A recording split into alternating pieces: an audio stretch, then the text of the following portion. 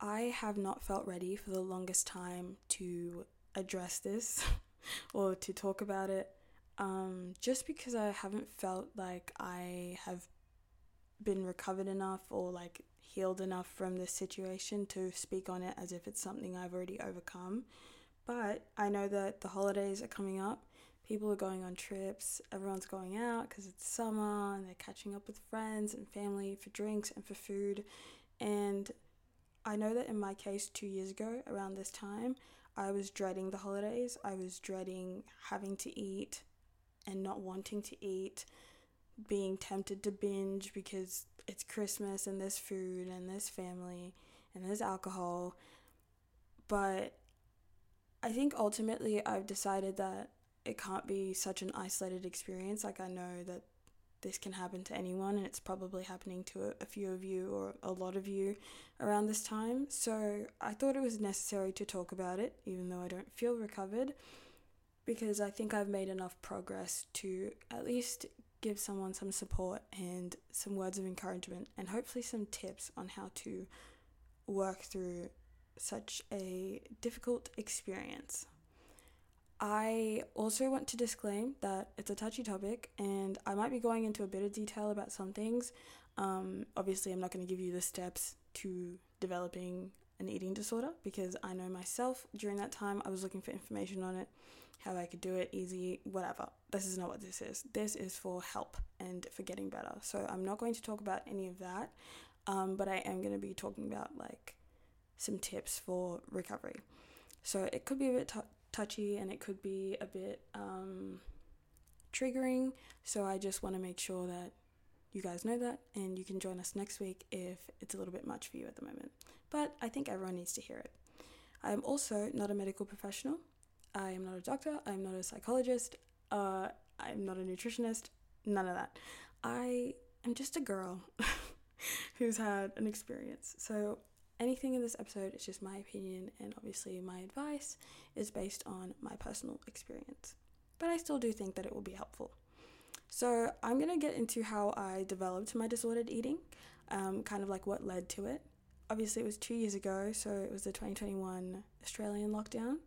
I was at home, I was doing uni online, I was working in healthcare at the time, and I needed some sort of release. So my release was to start walking and going outside because I was like, that's good. And I could only go in my 5 kilometer radius. Luckily, there was a park right next to my house. So me and my family used to go walking. I also remember getting an Apple Watch around that time, and it obviously tells you like how many calories you've burned and like exercise stuff, whatever. And I felt such a pressure to come out of lockdown like a new person, and I think a lot of people had this where everyone's like, oh yeah, I'm gonna have my glow up in lockdown so that when it's over I could be like hot. And I felt a little bit pressured to do that also, so I do think that was a factor that played into it. But mainly it was just COVID time and everyone was anxious, especially me, about my health, about what was going to happen to the world, about all the things that I'd never gotten to do because I thought we were all going to die. And I was also, again, working in healthcare, so I was scared of passing it on to someone who was a little bit more vulnerable than me and like being responsible for someone else's death. There was a lot of misinformation going around, a lot of hysteria, and I don't think anyone didn't experience that. If you just turned on literally the TV or went on social media, that was all that there was. So at the time I remember feeling super overwhelmed, and I just got on this Apple Watch, and yeah, that's kind of where it started. And the numbers, I feel like because I felt so out of control about the situation of my life, and I had just changed degrees, and no one really agreed with my degree change, but I did it for me, and I felt pressure to do well. I was also kind of feeling out of control of that as well. And so all of those factors kind of added up into a lack of control sort of feeling for me. And my disordered eating was my way of controlling something in my life, that, it was something I could count, something I could see, something I could touch, something I could feel. And so it was easy for me to fall into that, and I did it really like subtly. It didn't happen like, oh, I'm just gonna go start starving myself, whatever. It was something that was adding up over time, and I do think it started off very innocent. I do think I was like, hey, look, I can lose a bit of weight, and hey, look, I can go walking and exercise, and like it's gonna be good for me, and I'm gonna be so hot outside of lockdown, and it's kind of like funny to think about now. Obviously, it's not funny. It's not a haha topic, but it's just that was the mindset that I was in, and I think back on it, and I'm like, oh my gosh, like it didn't need to be like that, and I think that's why it's like, what the fuck was I thinking? I do want to remind anyone who's going through an eating disorder or disordered eating that the severity of it doesn't matter. I know for me, it started off very small. I just started missing, some things, and then I stopped doing this and I started doing this, and it just became a bigger thing. And I never felt during that entire period that I had an eating disorder or problems with my eating, because it was just so small. I'm like, well, I'm not starving myself to the point where like I'm skin and bone, and I'm not like overeating and binging to the point where I've gained heaps of weight or whatever. It just felt like something that was so small. I just remember thinking, it's so small. Like, I'm not dying. I'm not hooked up to anything in a hospital. Like, it's not that deep. I'm just losing a bit of weight. At least that was my experience. So I didn't have like bulimia. I didn't have like a binging problem. It was mainly that I was like starving myself, and then I would binge as like a yo-yo effect. So I would not eat at all, and then eat a bunch, and then like off of impulse, and my brain would sort of shut off, and like it was bad. So let me tell you how I realized that it started to get bad. In hindsight, these are the signs. I didn't feel like this in the moment, but now that I'm thinking about it, here were the signs that I was actually struggling. Number one, I started looking on the back of packets at serving sizes, weighing out my food. I would count things. I had this app called MyFitnessPal. And by the way, MyFitnessPal, Apple Watches, everything I'm going to mention, they're not bad for you. They're not bad for you. They're actually great. They're tools. You can use them to achieve certain goals, and if you use them appropriately, they're great apps. However, in this case, I was abusing those. That was all me.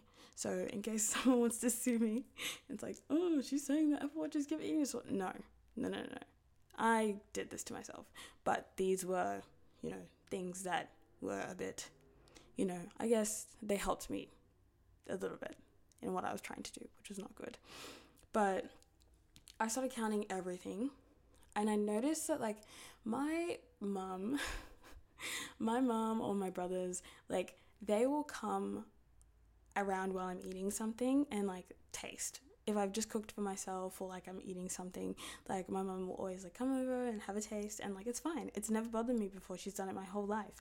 But I remember like making meals and measuring them and knowing exactly what was in them, and having this sense of control, that she came around to have a bite, and it really agitated me. I was like, oh my God, now I have no idea how much is in this. Like, I have no idea. And it was like, it would make me panic. Like, I would almost have a panic attack over the fact that someone just had a bite of my food, because it meant that I didn't know. If we had takeaway, I would avoid it because I didn't know what was in there. If we had, certain ingredients in the house, I would find alternatives for them because I couldn't have them. So I began to have fear foods, things like that. I wouldn't eat pasta, like all this crazy stuff that was so completely different than what I was doing before.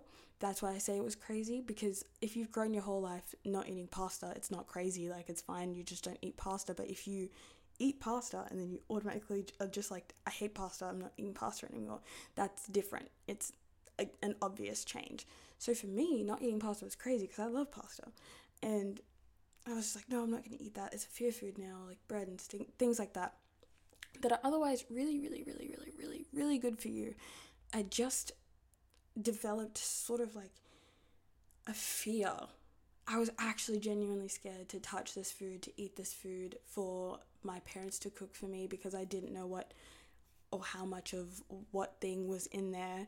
And it just became like a cycle where I was just going crazy, and like I felt overwhelmed because I'm like, okay, here's this thing I thought I could control, and then, well, I was like, okay, so here's this thing I thought I could control, and now I'm not in control of it anymore because everyone keeps touching my food, and some people are cooking for me, but they're adding so much of this and not enough of this, and it was crazy. It was wild. I didn't have any alcohol, which was probably good for my mental health, but the reason I wasn't drinking alcohol was because I was afraid of what was in it.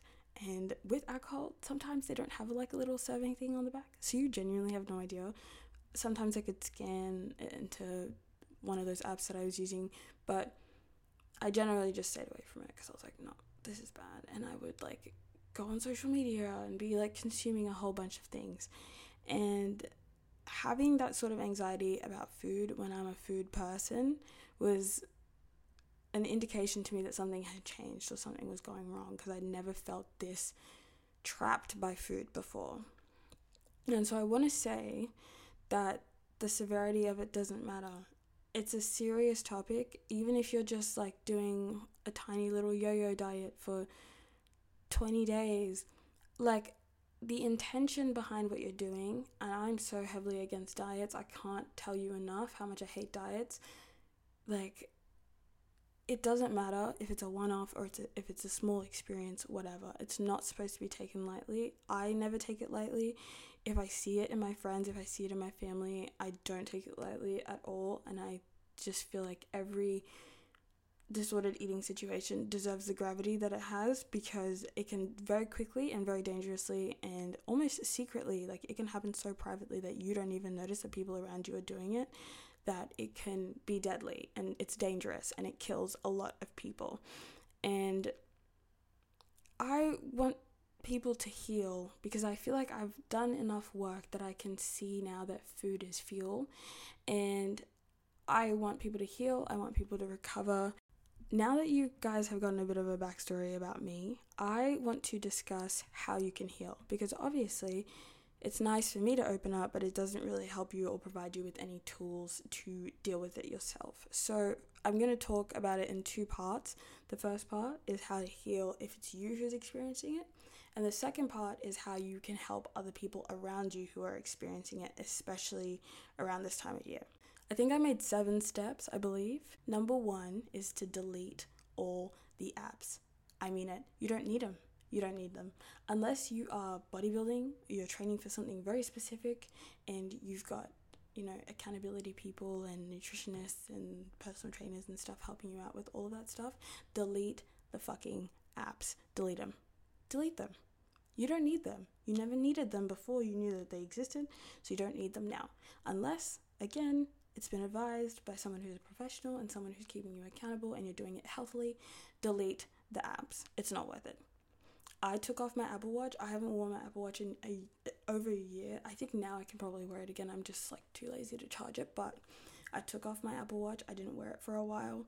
I deleted MyFitnessPal off of my phone. It was gone. Out of sight, out of mind. So that's the first step. Delete the apps. Secondly, I know that personally, after this experience with MyFitnessPal, etc., I knew some food portions, calories and macros and all that kind of stuff off by heart.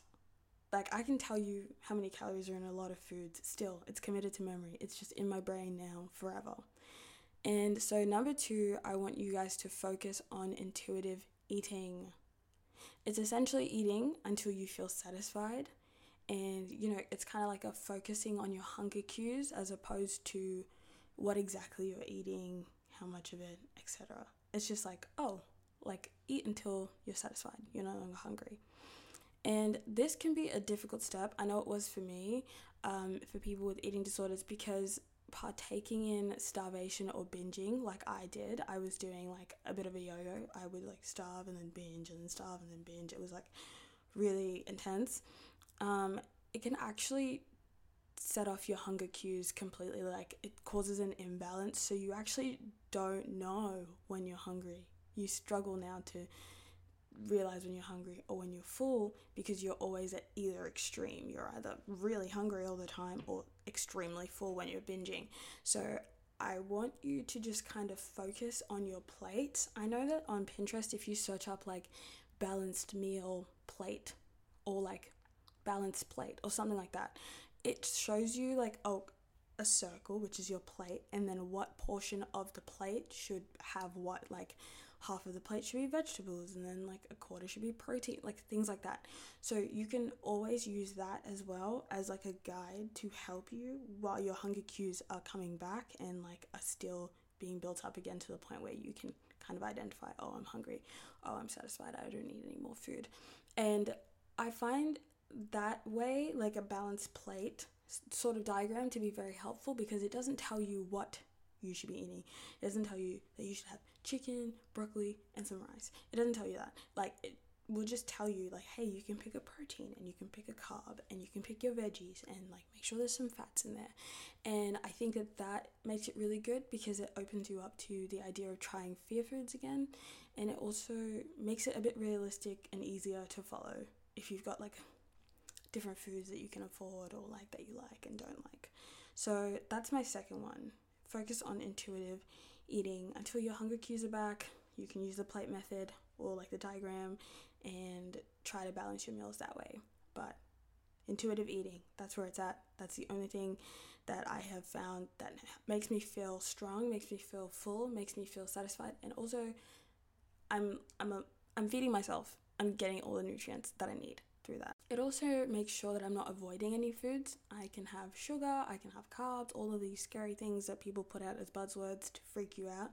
I can have all of that and still put them in my diet and not feel overwhelmed or shitty about myself. Number 3 is to talk to friends and family.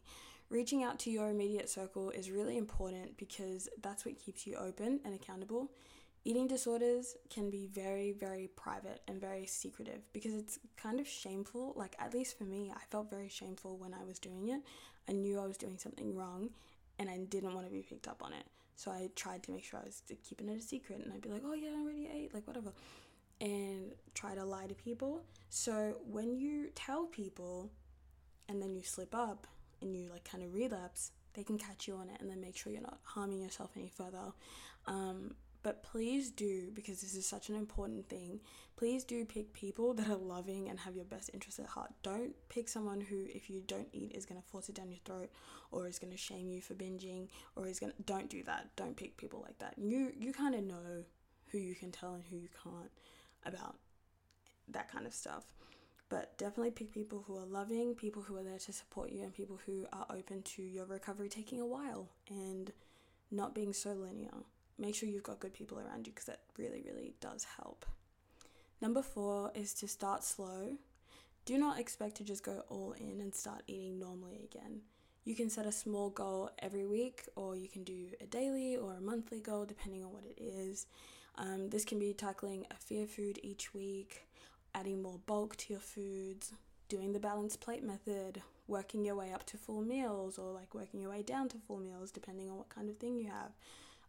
Trying not to throw up, all that kind of stuff is very helpful in returning back to eating normally. But you can't just, say, today I'm recovering, and then tomorrow you start eating normally again. Your brain has become accustomed to this way of life, even though it's a negative way of life. Our brains are just adaptable. That's just how humans work. And so it's very important that we're easing ourselves back into good habits and maintaining a lifestyle change, not just, I'm just going to do this for a little bit, recover for a little bit, and then end up eventually relapsing. So you want it to be a lifetime commitment. You want it to be a lifestyle. You want healing and recovering to be a way of life and not just another phase. Number 5, I want you guys to remember that you will most likely backtrack. And whether that's in mindset or action, I'm actually going to tell you guys a story. I believe it happened, I want to say it was this year. I want to say it was earlier this year. I was with my boyfriend at the time, and I think he had come over and he brought I really love these sour worms, the trolley lollies ones, the trolley lolly ones. I think they're called trolley lollies. Anyways, everyone knows the ones I'm talking about, the little gummies, they have different colors. So he bought me a small bag. I think it's 300 grams. It's pretty small, but it's also a big packet.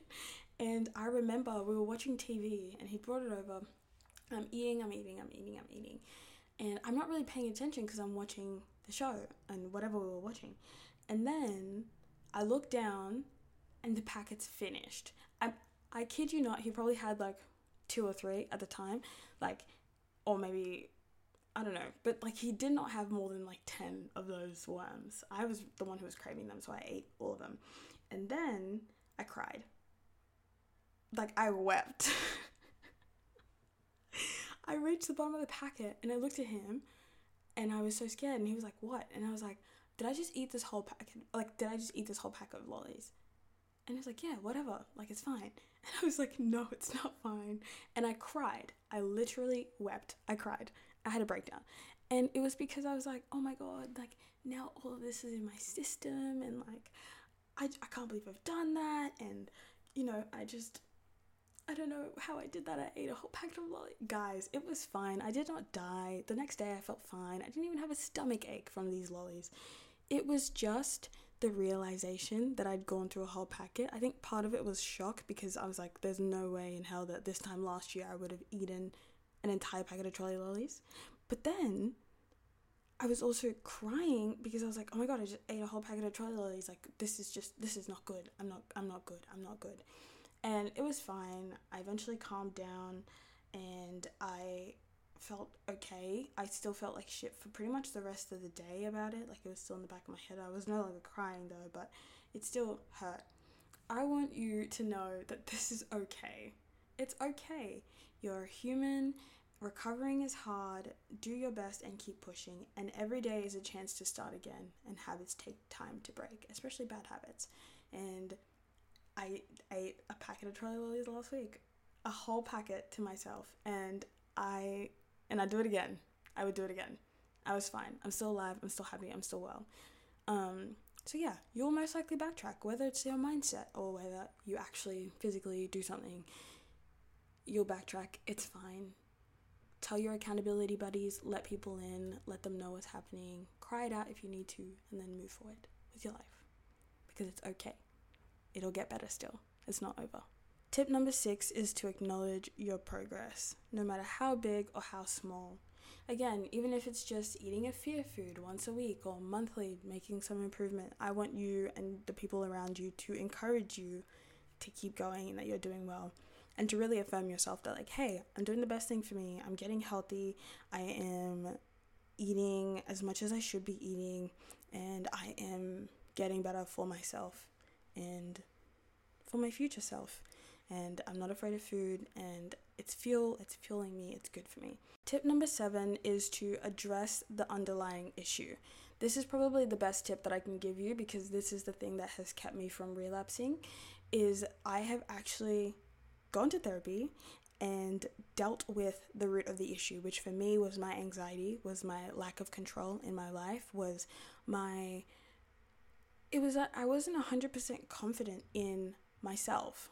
I wasn't 100% confident in my decision to change my degrees, and I was overwhelmed by my workplace, and it was stressing me out being in that kind of environment. And so I have really, really made a conscious effort to address the actual issues of the problem. Like, I am addressing the fact that, like, hey, look, work kind of sucks and I probably need a new job, and hey, look, I'm doing a degree that I love and I need to affirm myself, and like, this is the path of my life. And some things come with time to work through and stuff like that, but for the most part I feel a lot better. And so addressing that issue, I'm like, I don't feel a lack of control. I don't feel out of control or anything, so I don't feel like relapsing and going back. So please, please, please address the underlying issue. And this one flows right into number 8, which is my final tip, is seek professional help. Therapy, rehab, and helplines are really great. I know that, you know, you're like telling your friends and stuff and you're telling your family, but sometimes they can be the root of the underlying issue, and so you can't really open up to them or talk to them in the best way for you, and you can't do it in a healthy way for you, and so you just need sometimes to go to a professional, and that's fine. You don't even have to make it a regular thing. You can just go once off, but just knowing that you have professional help when you need it helps you feel a little bit more secure medically. Now I'm going to go into how to help somebody else. If you're fine with your food stuff, but you know someone else who's struggling, here are the best ways that people have helped me and that I have helped other people since recovering. Number 1 is to listen and accept. Listen. I cannot emphasize it enough. Listen. The person knows what they're doing is not good for them. They know that. They don't need to hear it from you. The person knows that this is, not a great thing. It could kill them. It's dangerous. Whatever. They know. Trust me. They know. I knew and I didn't give a fuck. I did not care. I only cared about control because that was my underlying issue. And so I want you to listen and to accept. No judgment. And no matter how much you love them, please do not force recovery on them, and don't force speedy recovery on them, or it'll push them away and back to relapsing into negative habits. Number 2 is try to avoid triggering words and try not to comment on their body, on their weight, on their appearance, on the calories or the food choices. Even be aware, because I had someone I opened up to, and then they mentioned it in front of a group of people, in public. They're like, you have to eat, and I was like, shut up. It's such a private thing. So make sure as well your environment is good when you're talking about it, and try not to remind them that they have disordered eating issues. Try not to remind them of all these things, because it's not really necessary. You don't really need to be doing all that. It's kind of extra, and it pisses me off when people do that, because I'm like, where's your self-awareness? Obviously, this is an embarrassing thing for me, or a secret thing for me, so I don't want everyone in the room to know. I just want you to support me and for us to help each other. So yeah, be aware of your environment and don't use triggering words. Number 3, encourage and affirm that they have your support every step of the way. Honestly, recovering comes down to the person who needs to recover, and sometimes they just want to keep going and kind of do their thing. It's very hard. I know that there are some instances where you'll just need to step in and force it anyway, because it's getting out of hand and they're so far gone that they don't have, I guess, the capacity to reason with you and kind of see things from your perspective, because they're just so into it and it's been a long time coming. Please just affirm that, hey, you know what, I'm here for you. I am here, and encourage them. And try not to take any of their issues on, because it's not on you, and most of the time it's not something that they want to think about either. They don't want to be guilted into, oh my god, now this person has to worry about me. And I also don't want you to carry on their burden, because it's their issue at the end of the day. You kind of have to separate yourself and them. Even though you love them, even though you care for them, it is their issue and it's on them to recover. For me, when I decided I was ready to recover, it was on me to recover. I wanted to recover, so I did. And so I started making the necessary steps. Those are all the tips that I have. If you guys can think of any more, feel free to share them in the comments on today's post. I want to thank you guys for listening to this episode. Please speak up if you need help. I am also always here for you if you feel like you need someone to talk to and you don't feel like your immediate circle gets it, or you don't want to kind of tell people in your life. Text me. I am always available, especially for something like this. I just wish that I had people to talk about it to when I was going through it, and so I definitely want to be that for you guys if I can and if you'll have me. So definitely let me know, and I can always, support you and at least give you words of encouragement and help you through your journey as well. But again, I'm not a psychologist and I am not a doctor. I am simply a girl who's had an experience. So I will also be very much encouraging you to reach out to professional help for, just some extra support and some steering in the right direction. If you're on Spotify or Apple Podcasts, please leave a rate or a review. I love you so much, you guys. Thank you for your support. Take care of yourselves this week, and I'll see you next week.